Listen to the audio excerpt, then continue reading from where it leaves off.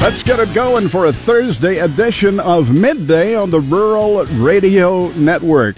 I'll tell you what, I cannot understand, Dave, how you're in that hoodie right now. Yes, well, there is a duct in the newsroom that's pouring cold air directly on me. What? So it's the cold air you aren't getting in here. yeah.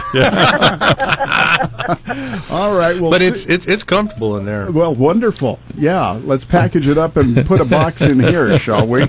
Yeah, it's a little warm here. We're doing the HVAC work here in at KRVN, our top our anchor station for the network, and I got to tell you, it's a meltdown here in the studio today. But I think maybe Dave is just showing up in this sweatshirt to show you that he's tougher than you are. Listen, how hot can it get here? Dave, I'll concede the point. Okay, Susan is on the road here, and where do we find Susan Littlefield today? Oh, she's back in Surprise. Back in Surprise. Okay, but yesterday you were surrounded by bankers. I was. I tell you, you want to talk about overload of economic. It was like a flashback to college. KSU had their big ag lenders conference yesterday in Manhattan, and the room was packed.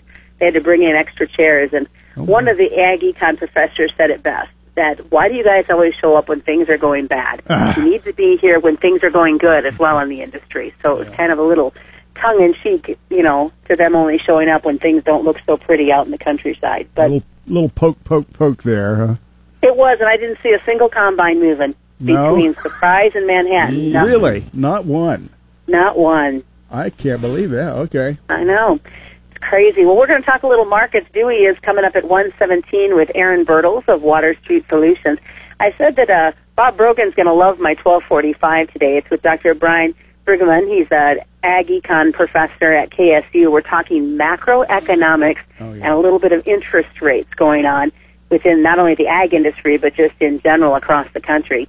And it is pork month, and Chad Moyer will have the folks from the National Pork Producers at 1:17 talking about pork month, and Cowboy Troy, who is a part of the band Big and Rich.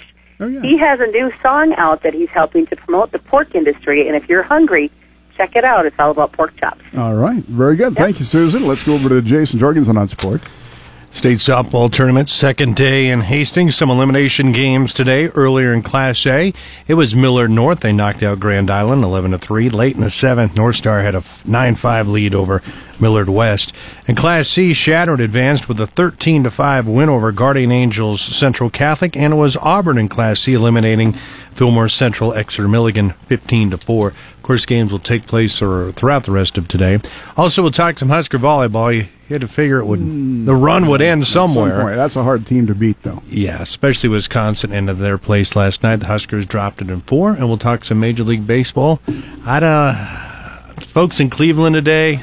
I wouldn't want to be there. I wonder how many people didn't show up for work. Yeah. Lost to the Yankees. Those darn Yankees. Yep. All right, Dave Schroeder on business. Yes, President Donald Trump is pushing Republicans to support his tax overhaul, and he signed an executive order on health care today. He's seeking a tax overhaul that would dramatically cut corporate tax rates, reduce the number of personal income tax brackets, and boost the standard deductions. All of this and more coming your way today on Midday. Now we're always talking about cold fronts and warm fronts here on our midday ag weather with Paul Perkins. We've got kind of a meteorological phenomenon going on right now. Exactly. I guess they're hanging meat on the other side of the building because it's so cold, but we're steaming over here. It is incredible. People over there are fleeing to this side of the building because of this disparity with the air conditioning on full blast, trying to keep it cool on this side, but I've actually decided to allow everybody on that side of the building, on the cold side, to take a big, deep breath, run over here into the studio, and blow. That's how bad it is We're in the studio changing out our HVAC system. Yeah, currently 87 here at the KRVN studios. And 58 outside, just outside that window that will not open. Exactly. The soundproof window. And many people probably don't realize that even in the coldest night, in the middle of the deadest part of winter, we have the AC always going on in the KRVN studio because of all the equipment putting off all the ambient heat off of it. We've got our own heaters right here. Paul Perkins joins us for the Ag Weather, brought to you by Holdridge Irrigation. And I want to thank Dirk for not sending me the email to dress cool today. Yeah. But yeah, temperatures right now, very nice out there, upper 50s to low 60s, headed towards a nice day across the region. Temperatures mild today with some mainly light winds in advance of a cold front getting closer from the northwest. We'll see the passage of that cold front in the overnight tonight. That'll switch our winds around to the northeast and drop our temperatures tomorrow about 10 degrees. Some thunderstorms possible in eastern areas of Nebraska and Kansas tomorrow right near that front as this starts to move into the east during the peak heating of the day. A few of those storms could be strong or severe, but not expecting a big severe weather outbreak. Now tomorrow night into Saturday night, the entire area looking at the prospects for some scattered to light rain as some low pressure tracks across the east across the plains. Some light amounts of rain, maybe a quarter of an inch or less, are expected. Not expected to see the big rainouts that we saw last weekend with those Friday night football games. High pressure will clear out the skies for Sunday and next week. Then we'll see a big strong ridge of high pressure take hold over the eastern U.S. next week. That's going to result in some dry weather and very mild temperatures, and we could be looking at highs next week, especially later in the week here in Nebraska and Kansas in the upper 70s to 80s. We're already expecting to see some highs in the mid-80s over northwest Kansas for today. In our long-term forecast, the high likelihood of warmer than normal temperatures is forecast to continue in Nebraska and Kansas Tuesday through October 25th. In fact, nearly all of the U.S. is forecast to be warmer than normal Tuesday through the 25th, the exception over the northwest U.S. That will help out with the harvest progress and also helping out in that harvest progress here in our area. Below normal rainfall for Nebraska and Kansas Tuesday through the 25th. In the latest drought monitor, nearly all of Nebraska remains drought-free. The only areas of abnormal dryness to moderate drought are found in most of Cherry County, the southern half of the Panhandle, and the far southeast corner. In Kansas, there's abnormal dryness in a strip basically from Osborne south to Ashland and from Abilene into about the southeast corner of Kansas. It's abnormally dry to a moderate drought from Marysville into the far northeast corner of Kansas. Weather factors driving the markets today include slow harvest progress in the Midwest and a week of dry conditions in central Brazil. Harvest progress in the Midwest will be helped by a drier pattern in the next week to 10 days. That progress, though, looks to be slow in western areas, especially Iowa, after some recent heavy rain and more showers are expected this weekend. The northern plains will see favorable harvest progress this next week with warmer and mostly dry conditions. Those dry conditions also expected in the Delta and Southeast to help out with the harvest and field work. That's good news for the Southeast after they've seen some very heavy rain from a number of tropical systems. Recent rains in the southern plains helped out the newly planted wheat get started, but also delayed the planting for some. The drier conditions this weekend will help to improve those planting conditions. Central Brazil forecast to be hot and dry for another week. This has growers that are concerned about reduced soil moisture for the recently planted soybeans. Argentina will also be dry, but that's going to be helpful for their planting. The Argentina soil moisture supply in good shape after heavy rain last month. So the good news in next week's forecast is almost perfect for harvesting. Yeah, it's going to be perfect. You know, kind of delays the onset of the cold weather for one thing, but yeah, it's going to be perfect for harvest, dry and warm. And of course, a lot of people going nuts yesterday with the harvest, going full steam ahead. We were out on a harvest break, delivering some meals, and a lot of combines in the fields, and we kind of ran out of those mules rather quickly because there were a lot of people out and about harvesting yesterday. All right, very good. We'll remind you that our ag weather is brought to you by Holdridge Irrigation, and when you need weather anytime, KRBN.com.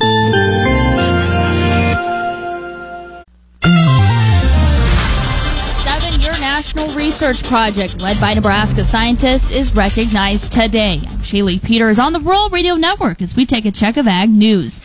The project is being recognized for its efforts to reduce foodborne illness caused by Shiga toxin-producing E. coli. The Coordinated Agricultural Project, or CAP, on E. coli has been selected for a partnership award from the National Institute of Food and Agriculture, the research arm of the U.S. Department of Agriculture.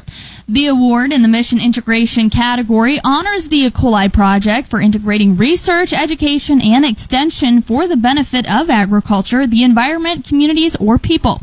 It is clear that the Shiga toxin-producing E. coli Coordinated Agricultural Project is having major cross-functional impacts on beef safety, research, and education, with positive public health implications continuing for years to come, said University of Nebraska-Lincoln Chancellor Ronnie Green, who nominated the project for the award. And in other ag news, Dow AgroSciences will launch a genetically engineered soybean seed that has been barred by major importers under tight controls in the United States next year. The company said yesterday as it seeks to avoid rolling global trade while making sales to farmers. Archer Daniels Midland Company, one of the world's largest grain companies, will oversee the handling of the harvests to keep them out of Europe and China, which have not yet approved imports of the soybeans. Dow is also coping with long regulatory reviews by China and Europe importers that have frustrated the U.S. seed sector for years with slow approvals for new GMO crops. The company first submitted E3 soybeans for clearance in Europe in 2012 and in China in 2013. U.S. Secretary of Agriculture Sonny Perdue today expressed strong support for the tax reform agenda championed by President Donald Trump, hailing it as a great benefit to American agricultural producers. President Trump highlighted the tax reform proposals at an event in Pennsylvania featuring truckers and representatives of the trucking industry. Perdue issued the following statement, quote, "The president's proposed tax cuts and reforms will boost job creation and growth across all American economic sectors, and agriculture is no different. Some of the benefits are self-evident, such as eliminating the death tax on family farms or reducing the time and expense involved in merely complying with the onerous tax code. But others help agriculture in less obvious ways, as in easing the burden on truckers. Without the trucking industry, many products of American agriculture would have a much more difficult time getting to market. Anything that helps keeps trucks on the road and facilitates commerce is good for the farmers, ranchers, foresters, and producers of American agriculture." And finally, CME Group Incorporated plans no further moves to reduce volatility in its cattle futures market after making a series of changes to rein in wild price swings that drove away hedgers, a managing director said on Wednesday. Over the past 2 years, the exchange operator, which owns the Chicago Mercantile Exchange and other markets, has cut trading hours, implemented new rules on order messaging, and taken other steps to limit volatility in its cattle market. Right now, we don't think there's a problem to solve, so trying to do something different wouldn't make a lot of sense, Tim Andreessen, CME's managing director of agricultural products, said at the Reuters Commodities Summit. Generally, the feedback we're getting from the industry is it's working. Let's leave it where it is. More recently, the percentage of hedgers in the market has increased, Andreessen said, without providing specific data. However, some traders said price swings continue to make it difficult to enter or exit future positions at times. Find more on this story and all of our ag news, podcast, and audio features by visiting ruralradio.com with a look at your ag news. I'm Shaylee Peters on the Rural Radio Network. Dewey Nelson on the Rural Radio Network. USDA's World Agricultural Supply and Demand Estimates, crop production figures came out over an hour ago, and we talked with Aaron Bertels of Water Street Solutions about this. Did anything really surprise you, Aaron? I guess I was surprised to see that they were willing to commit themselves to really moving these yields around with how slow harvest has been in most of these places, especially in the states that we don't, that were question marks going in, that we don't really have as much information out of as we'd like to, like a South Dakota, North Dakota, Iowa, Minnesota, a lot of those places being over 20 points behind. So to see them really commit on changing the soybean yield, moving it down, and moving the corn yield up like they did was probably the biggest surprise to me coming out of this. Well, if you've noticed that that soybean estimate is really taking charge because the corn has kind of followed soybeans.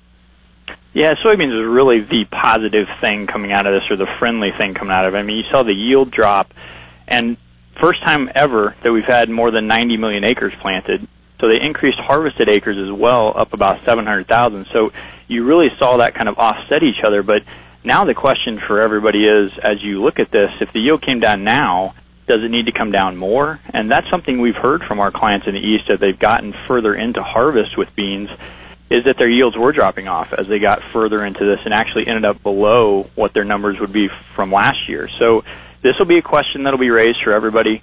We know people like to be long beans, so this makes it even harder. So a 430 million carryout, while that's a 45 million drop, is not friendly. That's a big number.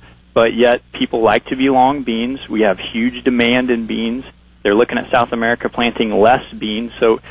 And beans overall haven't wanted to go down right now as it is. So this will be a tough one to answer, and it's going to be interesting to watch these yields as you get into some of these unknown states, or the states that were question marks, and seeing what's really coming out and seeing what the direction of that market wants to be. We're talking with Aaron Bertels of Water Street Solutions, and we have been so range-bound in this corn market for the last 6 weeks or so, and there was thoughts maybe we could bust out of it. I'm not sure we can. Do you? It's going to be tough to hang on here. There's a lot of people, I'm sure, that with these numbers that came out today would like to still be short corn. They'd love to take this down a little bit further from here. But, obviously with beans doing what they're doing, it makes that difficult. And really the carryout didn't change that much today. You didn't have it with a huge, or what seemed like a huge number in yield, going up almost 2 bushels. You didn't have a big adjustment in the carryout. While it's still huge, and we know that, and that to me is what would make them want to still take this down. And if we didn't have beans in the picture, with what came out with wheat too, we would see corn going down. It's still a question mark for them as to, okay, if beans are going to go up, are we going to be able to get everybody on one side to be able to take corn down at the price that we are currently? Because we're already pretty low. We know we could go lower with the numbers that we have in front of us because we saw that last year. We went lower with very similar numbers. And that's the question mark for them right now, is if everybody's not going to jump on that train, they know they can't make money going down if not everybody's going to join them. So that's going to be something we'll have to see as we move forward and see what those yields, again, do in some of those states that are question marks, because this one was even harder for me to see them raising this yield because of those states and because of how much or how little harvest we really have done at this point. Thanks for the comments, Aaron. Aaron Bertels, Water Street Solutions. Go to waterstreet.org for more information. You're listening to the Midday Program on the Rural Radio Network. It's time for us to check sports, and here's Jason Jorgensen. Hey, thanks, Dirk. Well, Wisconsin certainly got some revenge last night against Nebraska in Big Ten volleyball as the Badgers downed the Lady Huskers in 4 sets. Now, the Huskers had rallied to beat Wisconsin in 5 sets earlier this month in Lincoln. The defeat also was the first in conference play this year for the Huskers. Jazz Sweet led Nebraska with 11 kills. Brianna Holman added 9 kills and 3 blocks. The Huskers are back in action on Saturday when they take on Purdue. Preseason practice is underway for the Nebraska women's basketball team. Now, year 1 for head coach Amy Williams was certainly a tough one, as the Lady Huskers went just 7-22. Coach Williams has a few new pieces to work with this fall, including prize freshman recruit Taylor Kissinger of Minden. And Williams says Kissinger's up to a promising start. She's in range most of the time when she steps in the gym, and that's going to be just huge to have another perimeter threat like Taylor. And she's working very hard to kind of make the adjustment defensively and rebounding wise to this level. And Kissinger was an all-stater at Minden despite missing big chunks of both her junior and senior seasons for the Whippets. And you will host Minnesota State Mankato in an exhibition game on November 5th. There's another win-or-go-home game in baseball tonight as the Nationals host the Cubs in Game 5 of their NL Divisional Series. Kyle Hendricks pitches for the World Series champion Cubs after beating Steven Strasburg 3-0 in the opener. Washington manager Dusty Baker has been non-committal about his starter, with Gio Gonzalez and Tanner Roark the most likely candidates. The NL East champions return home after saving their season last night with a 5-0 win at Wrigley Field.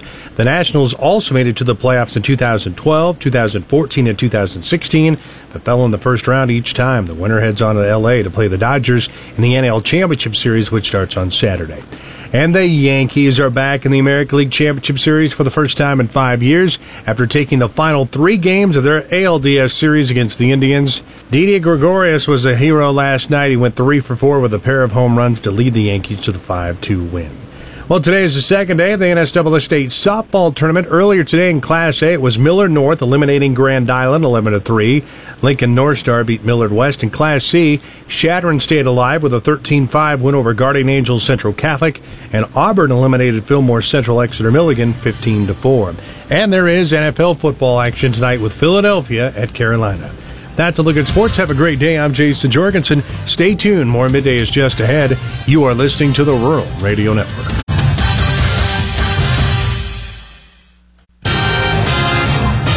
Mostly clear this evening with a low of around 45. For Friday, mostly sunny with a high near 62. From the KRVN News Center, I'm Scott Foster. Cozad Fire and Rescue responded to a house fire on Wednesday about 11 miles north of Cozad. The call came in around 12:30, according to Fire Chief Dan Niles. Niles says it started in the bedroom on the main floor, with the bedroom fully engulfed in flames at one point. But Niles says the door to the room was closed at the time and the fire largely went out due to a lack of oxygen. There was heavy smoke damage throughout the rest of the house. The State Fire Marshal's office was contacted to help determine the cause of the fire. The American Red Cross is assisting the residents who were affected by the fire.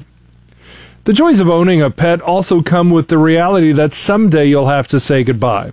A Kansas State University veterinarian and clinical professor, Susan Nelson, says euthanasia is a difficult decision and one that can be very stressful, especially if you're not sure when to proceed.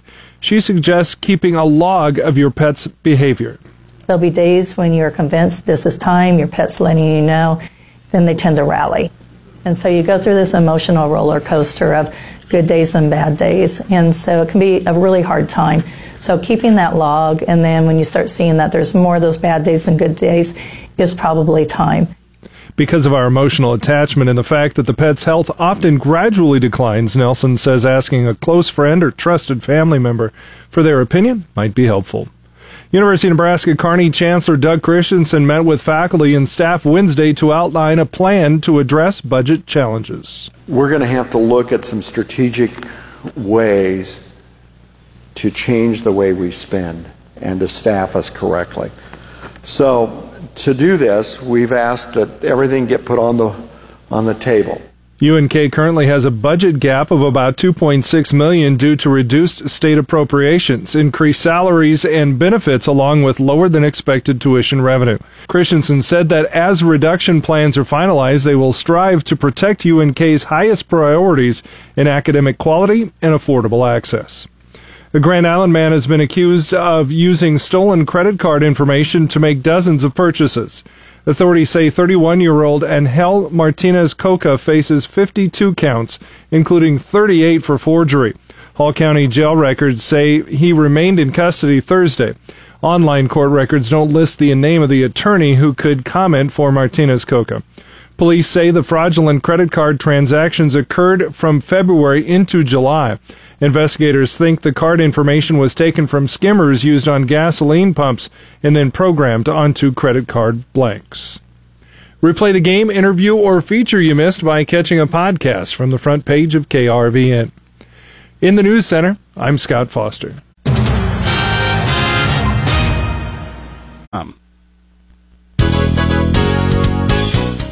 Macroeconomic and interest rate outlook. Not probably the most exciting talk over the lunch hour, but it will be educational. Good afternoon. I'm Susan Littlefield on the Rural Radio Network. Yesterday, Kansas State University held an agricultural lenders conference. I sat down with Dr. Brian Brigman. He's part of KSU's Ag Economics Department, and we talked about where we're sitting within the ag industry with some interesting loopholes when it comes to doing hiring and the need to do some dialing back. The U.S. economic recovery has been fairly tepid since, we come out of the financial crisis. It's been tough finding its footing, and a lot of it is just because the crisis was really bad, and it really hurt our economy.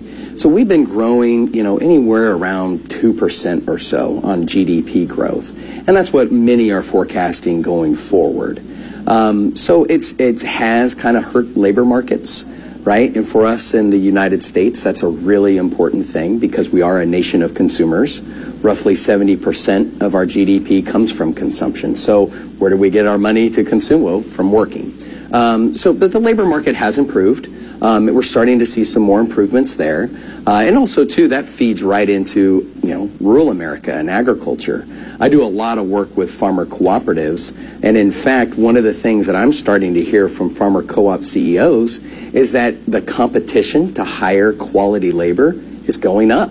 It's more difficult because many within the non-ag industry are able to offer stronger wages and stronger salaries. So we are seeing some improvements, just not enough to really have us rebound strongly from the financial crisis. You talk about that. I remember what the 80s were like. You're saying in there you don't think the 1980s in its full earnest is going to repeat itself. Right. The big reason why I do not feel we're going to have a 1980s debt crisis like what we experienced before is because we are in a lower interest rate environment.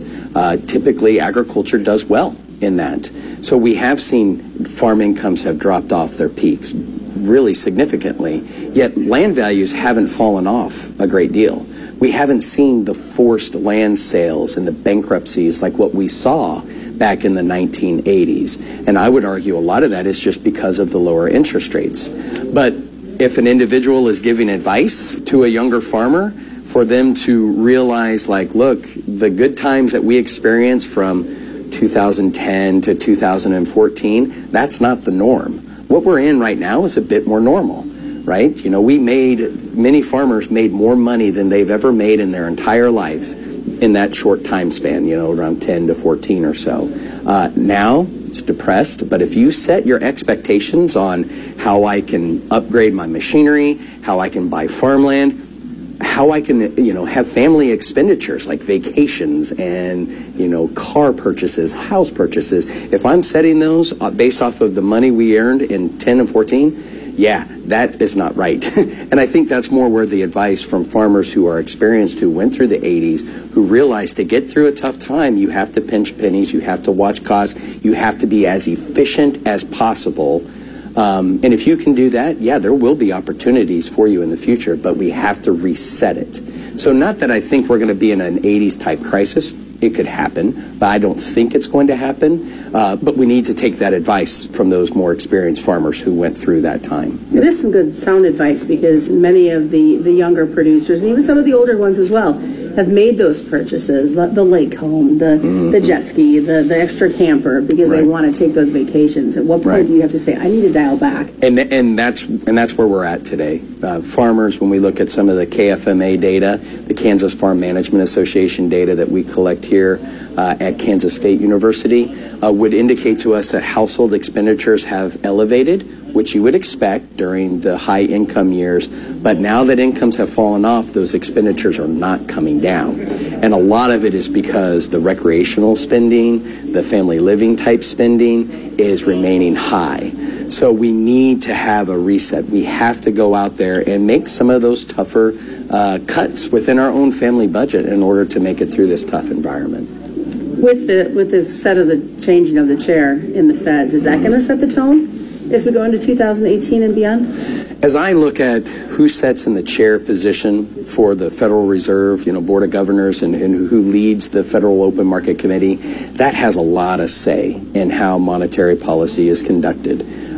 Certainly, all the different FOMC members, they bring their reports, they bring, their knowledge to the decision of how should monetary policy be set.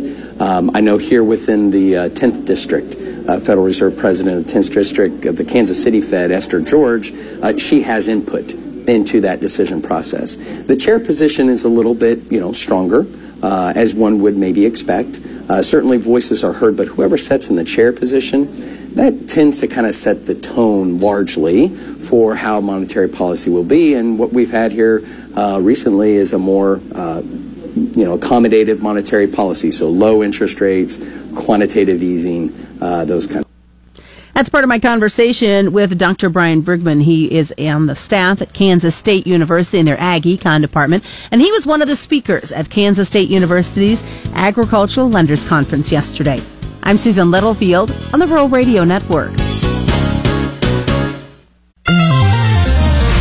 Let's get an assessment of this livestock futures trade today with Joe Teal, Great Plains Commodities. Joe? Yeah, let's start out by just calling it what it is, a down day in livestock. Over in the cattle, I think a little disappointment hit the market. No, I haven't heard of any trade out in the country. And what we've seen so far this week has just been a scattering of trade. And yes, it's been at higher money, but it's almost not enough to warrant any constructive criticism of. So at this point, I think we ran into a little bit of disappointment there, and it started basically in the feeders when the grain report came out at 11 o'clock, and we had the grains shoot up pretty quickly, led by the soybeans, but it definitely affected the corn, dragging in along with it, and that put some pressure on the feeders, which then kind of spilled over into the live cattle during the day. Cutouts at noon were a little bit higher, but light test on the boxes, so there wasn't really much to go with there, and so it brought on some further liquidation as the end of the day came around. Over in the hogs, trying to stay higher. Cash was higher this morning, so it appeared that things were going pretty well. Cutouts were higher at noon, but the fact that the October contract expires tomorrow, still at a premium to the index, even though the index has come a long way and has closed up, still wasn't enough. Thanks, Joe. Joe Teal, Great Plains Commodities. Call 800-328-0134. Chad Moyer with you here on the Rural Radio Network. Well, here we are, find ourselves in the month of October, and it is National Pork Month. Terry O'Neill from Friend, Nebraska. He is currently serving as president of the National Pork Board. Terry, thanks for visiting with us here today. First of all, happy Pork Month to you. What does this recognition or this celebration mean to you and your fellow pork producers, Terry? Well, October is always Pork Month for pork producers. We actually nicknamed it Porktober. So we are celebrating pork by doing various promotions throughout the state and nationally to celebrate Pork Month. As you know, we have a lot of pork available during this month.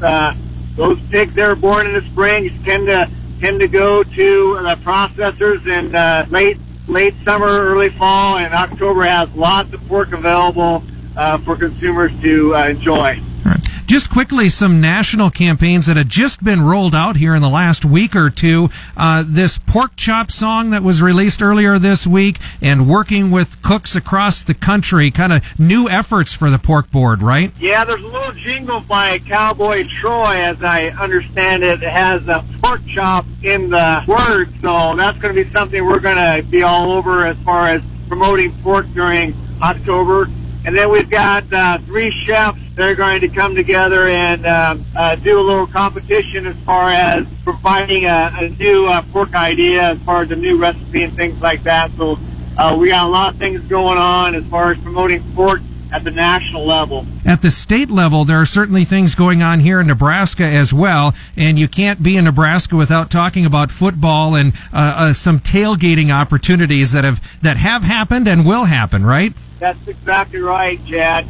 Of course, you know, brats are great for tailgates. Pulled pork is great for tailgates.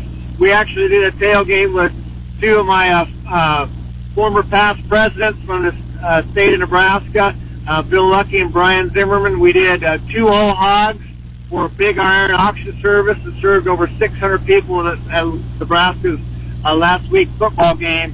And we had a great time. People really enjoyed the pork. We pulled the pork, and we also had brats. We had candied bacon.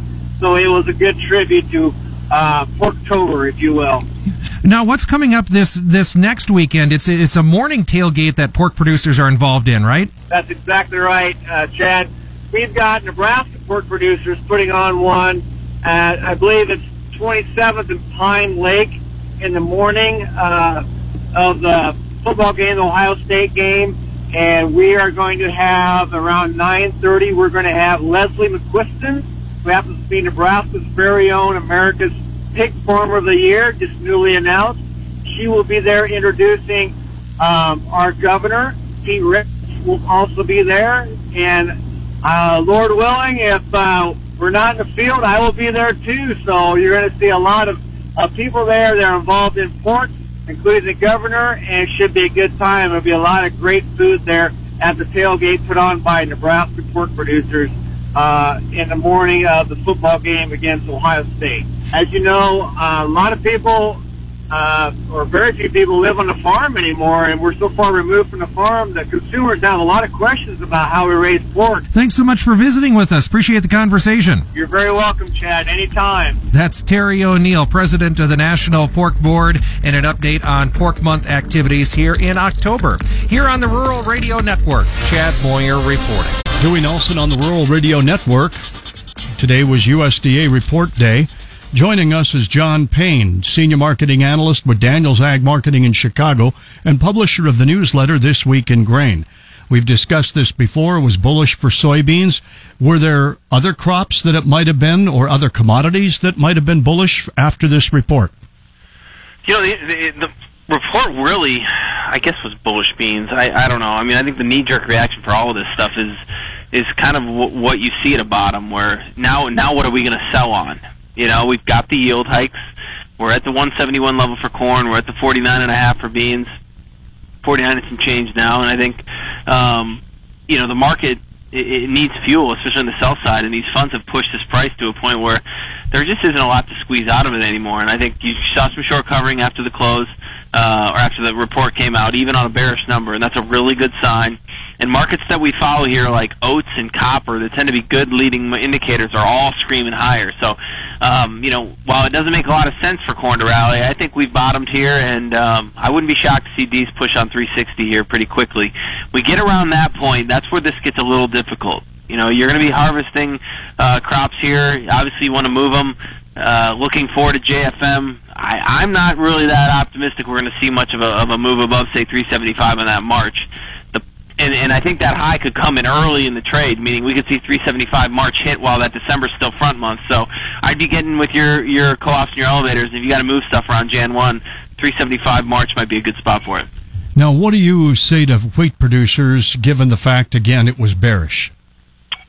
Well, you know, I think it was more spreading, to be honest, on the wheat side. I don't see a lot of data here that's you know, really bearish or bullish one way or the other.